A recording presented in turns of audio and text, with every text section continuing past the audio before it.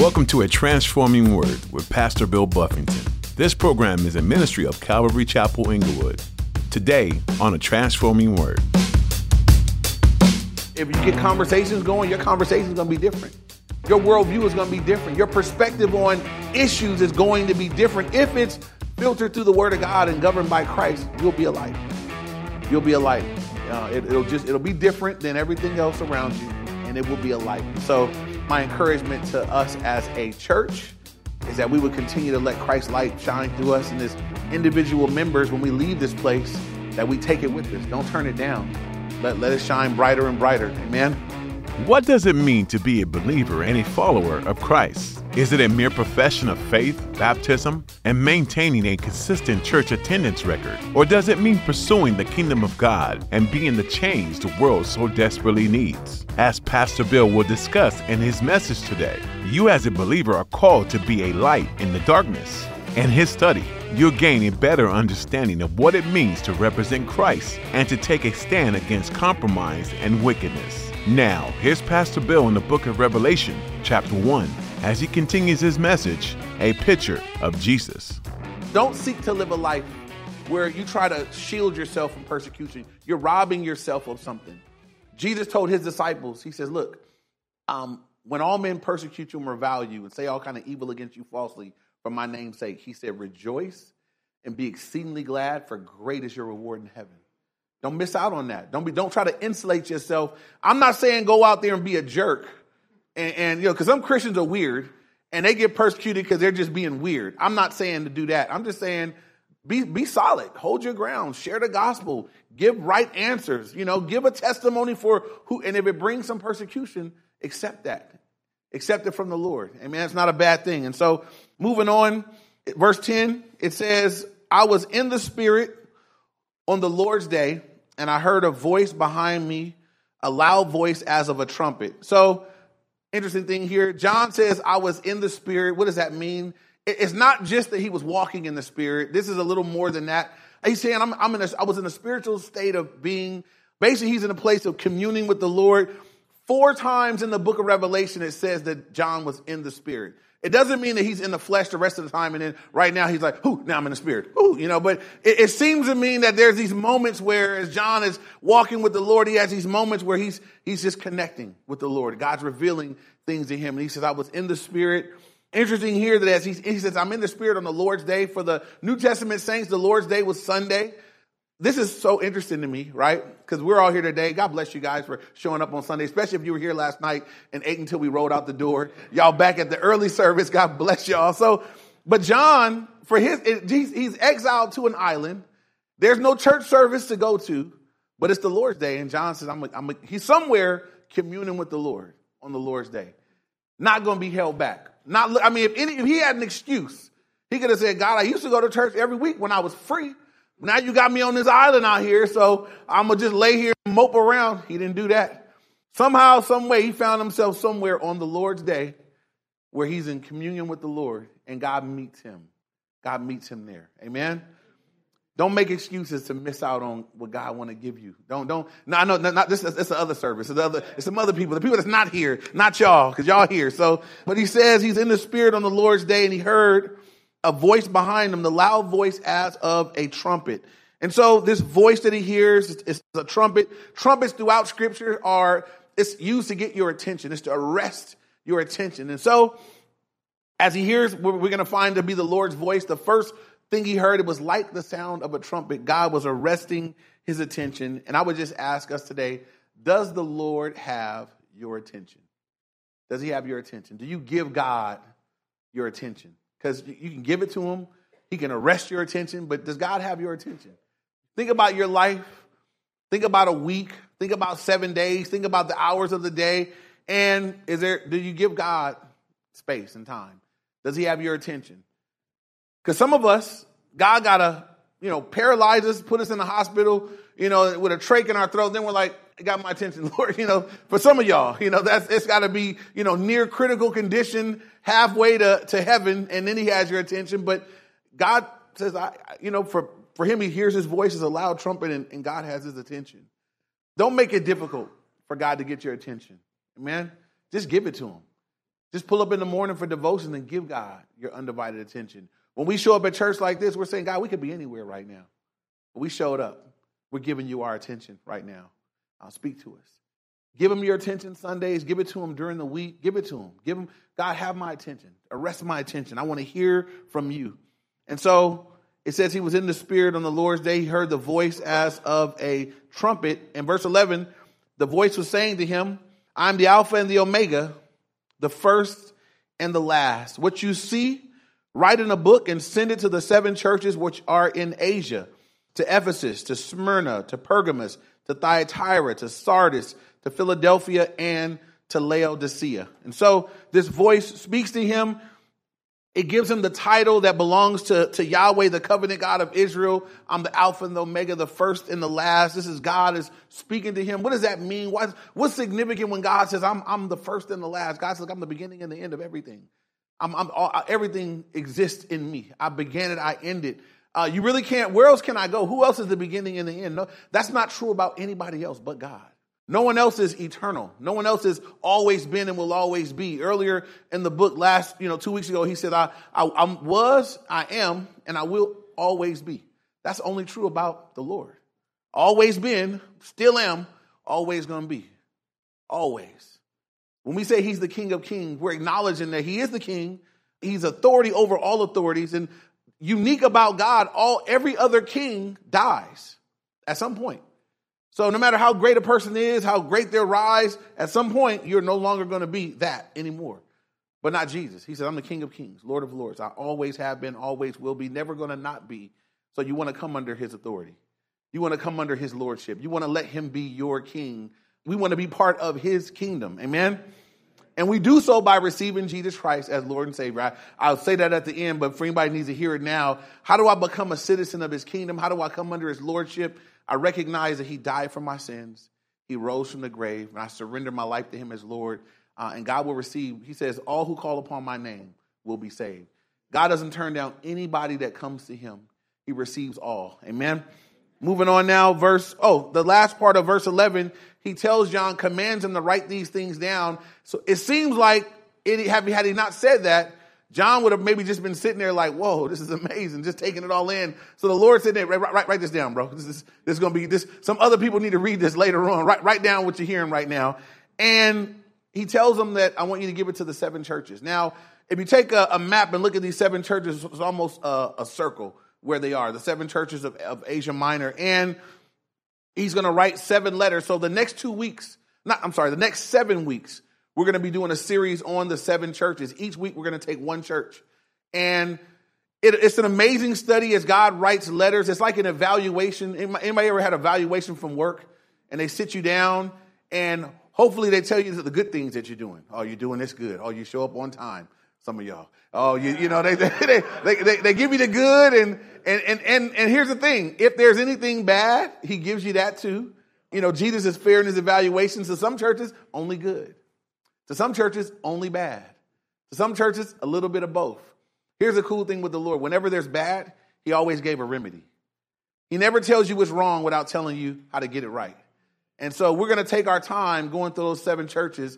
It's going to minister to us because we are the church. Those letters were written to the church. We're living in the church age. What we're going to learn through those letters is what Jesus wants the church to be. What's he love about the church? What's he not want to happen in the church? So we can conform and be what he wants us to be. Amen?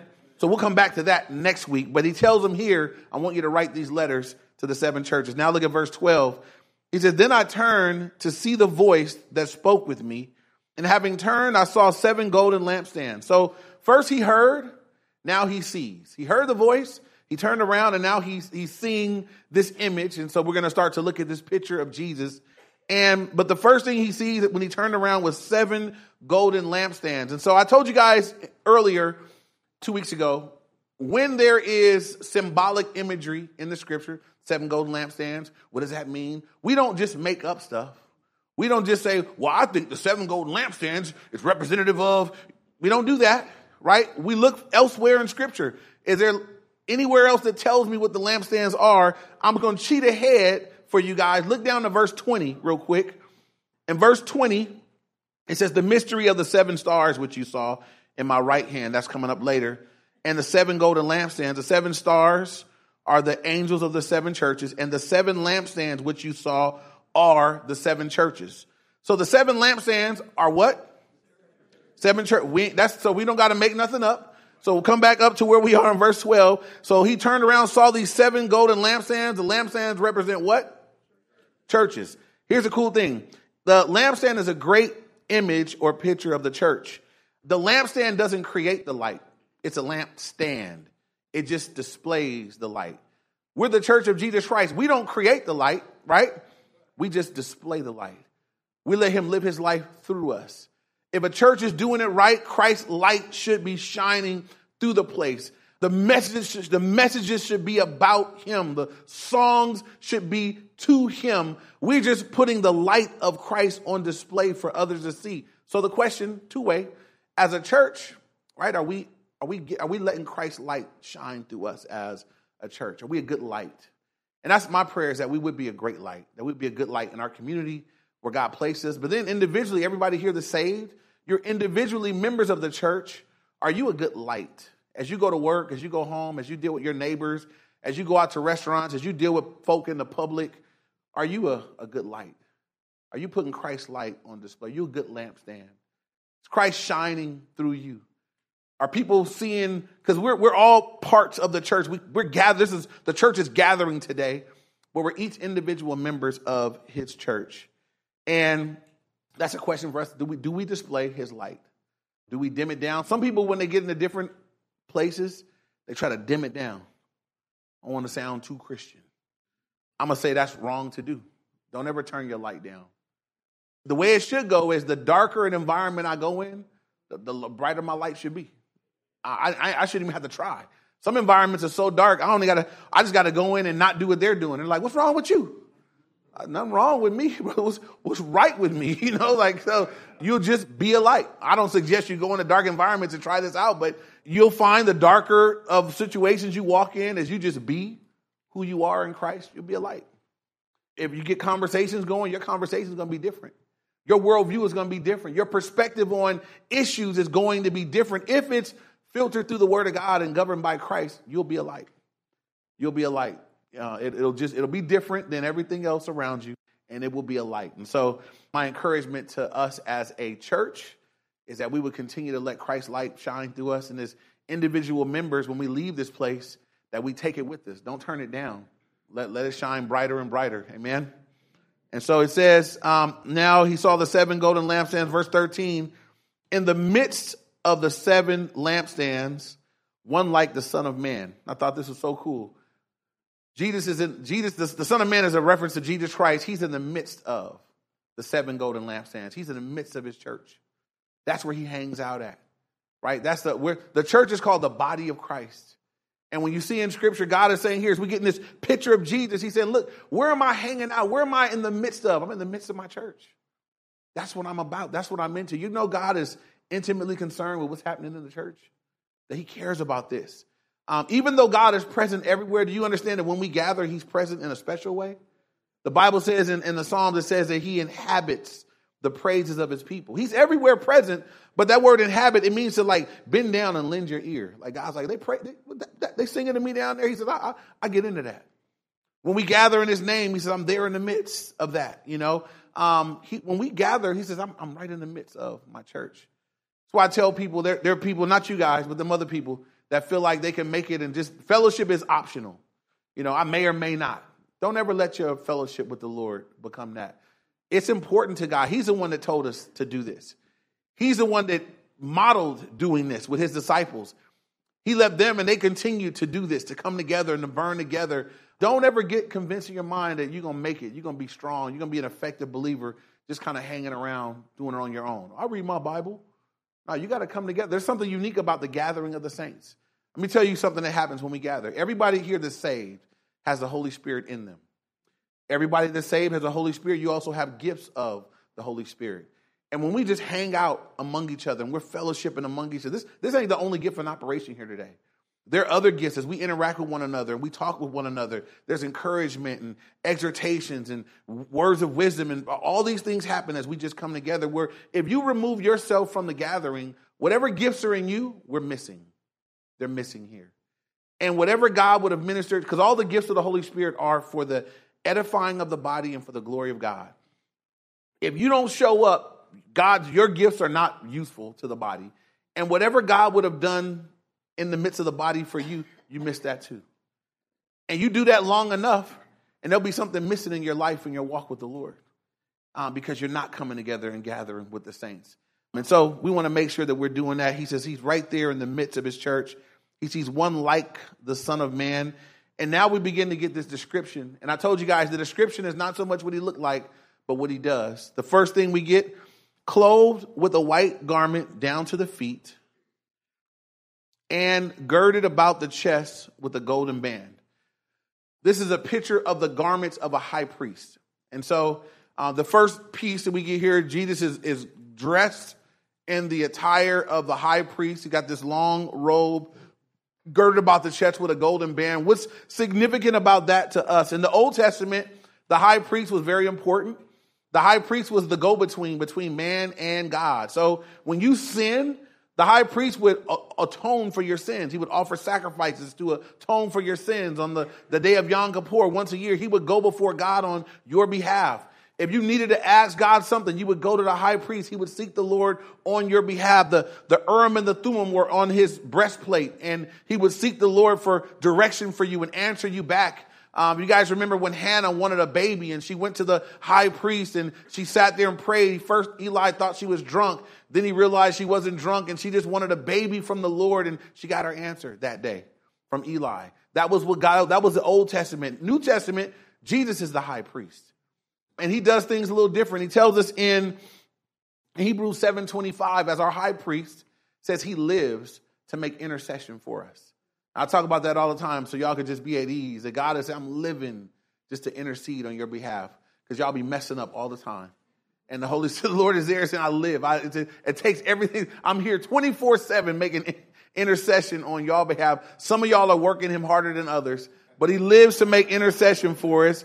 And we can be glad for that. It says in 1 Timothy 2:5 that there's one mediator between God and man, the man Christ Jesus. That means there's nothing else in between me and God. Jesus has paved the way. Everybody in this room has access 24/7 to the Lord because of Jesus Christ. You know that? You can get on your face whenever you want. You can pray in your car. You can pray in your bedroom. You can pray and be heard. You can get an audience from God whenever you want. And so he's our high priest, and that's the first thing that we get. Always know this, the high priest was always for God's people. He was never against. He was always for God's people. The high priest would represent God to the people, and he would represent the people to the Lord. So when he went to the Lord on your behalf, he was interceding for you. And then when he came to you on God's behalf, he was telling you what God said to do. Jesus says, I'm that to you now. I'm everything. I'm your high priest. I'm interceding. I'm keeping you right. Jude tells us that now unto him who is able to present you faultless. That's amazing to me that with all my faults, Jesus is going to present me faultless. No faults. Every one of us has believed in Jesus with all of our flaws, all of our shortcomings. He is going to present you faultless. That means when I stand before a holy God one day and I know what a mess I've been, God says, you'll be faultless. The blood of Jesus washed you of all your sins, accepted in the beloved because of him. I need to know that about him so I can be thankful. Amen. It's also, there's a security in that. I understand that, I'm not going to make it on my merit. So I don't get to be proud, even if you're doing great. And many of us, as God gets a hold of our lives and the work of sanctification, we're not what we were. And you get going quite a few years and you're very different from what you used to be. But we got to make sure that we give credit to who it belongs to. It's him that's working in us. It's the work of sanctification. It's the work of the Holy Spirit. I don't get to become holier than thou. I don't want to look my nose down on people that are getting started. Sometimes that's what happens in the church. The older saints are looking down on those that are trying to get going, and they feel judged and snubbed. And we've forgotten that, man, I didn't do this. It was been a work of the Holy Spirit. And it took years to get here. So there should be a humility about our holiness. Amen. Because ain't nobody here holy on their own merit. Anything holy about you, God did it.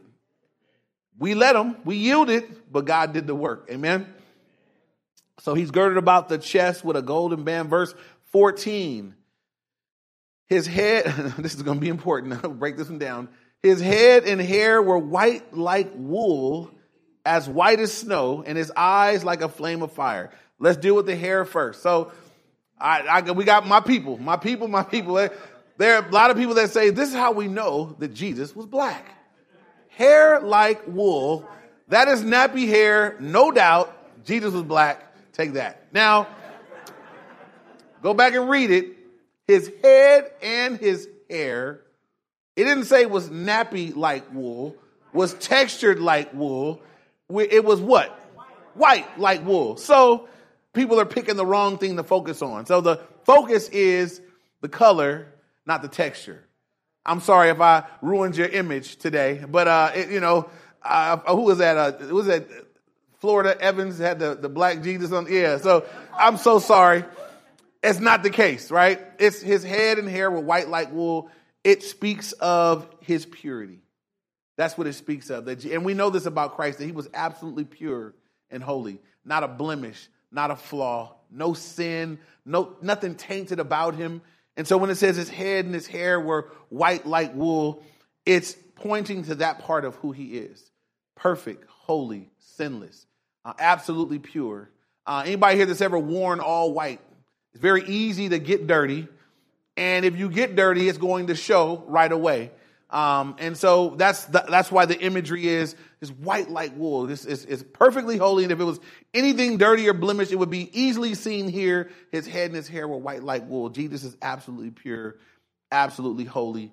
That's who he is. Again, we're getting a picture of Jesus. Remember that when you pull up in prayer. Remember that when you speak to the Lord. He is pure and he is holy.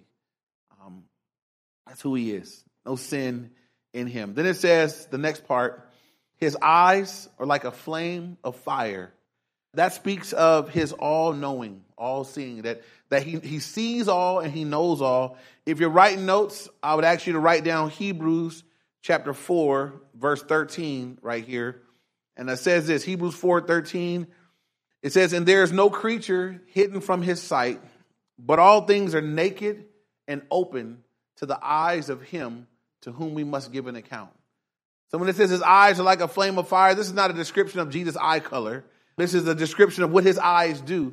They see all and they know all. Their eyes are like a flame of fire. All things are naked and open to the eyes of him to whom we must give an account. So that's either a fearful thing or a comforting thing. All things are naked and open. Anybody here has ever felt like, as you're going through something, that like God doesn't see it? God, I see everything. Eyes like a flame of fire. Anybody here been falsely accused or wrongly accused? God's like, I see exactly. I see beneath the surface. I see what you can't even see. I see not just what they did, but why they did it. His eyes are like a flame of fire. He knows all and he sees all. Nothing is hidden from his sight. What should that do for us? What's the response to that? Me knowing that his eyes are like a flame of fire, it should impact how I walk day to day. As a believer, when I'm walking and living my life, I may have spaces and times where nobody else sees, but who always sees? And so it's been said that integrity is what you do when nobody else is watching. Some people can be good when people are watching. When I was a kid, I was a disciplined cleaner when my mom was watching me clean. I was scrub, double check, scrub. But then if she was gone and left me the same task, I'm going to be real, I was not so diligent. It was like, I wiped it, I cleaned it, I scrubbed it, not as diligent. Same with school.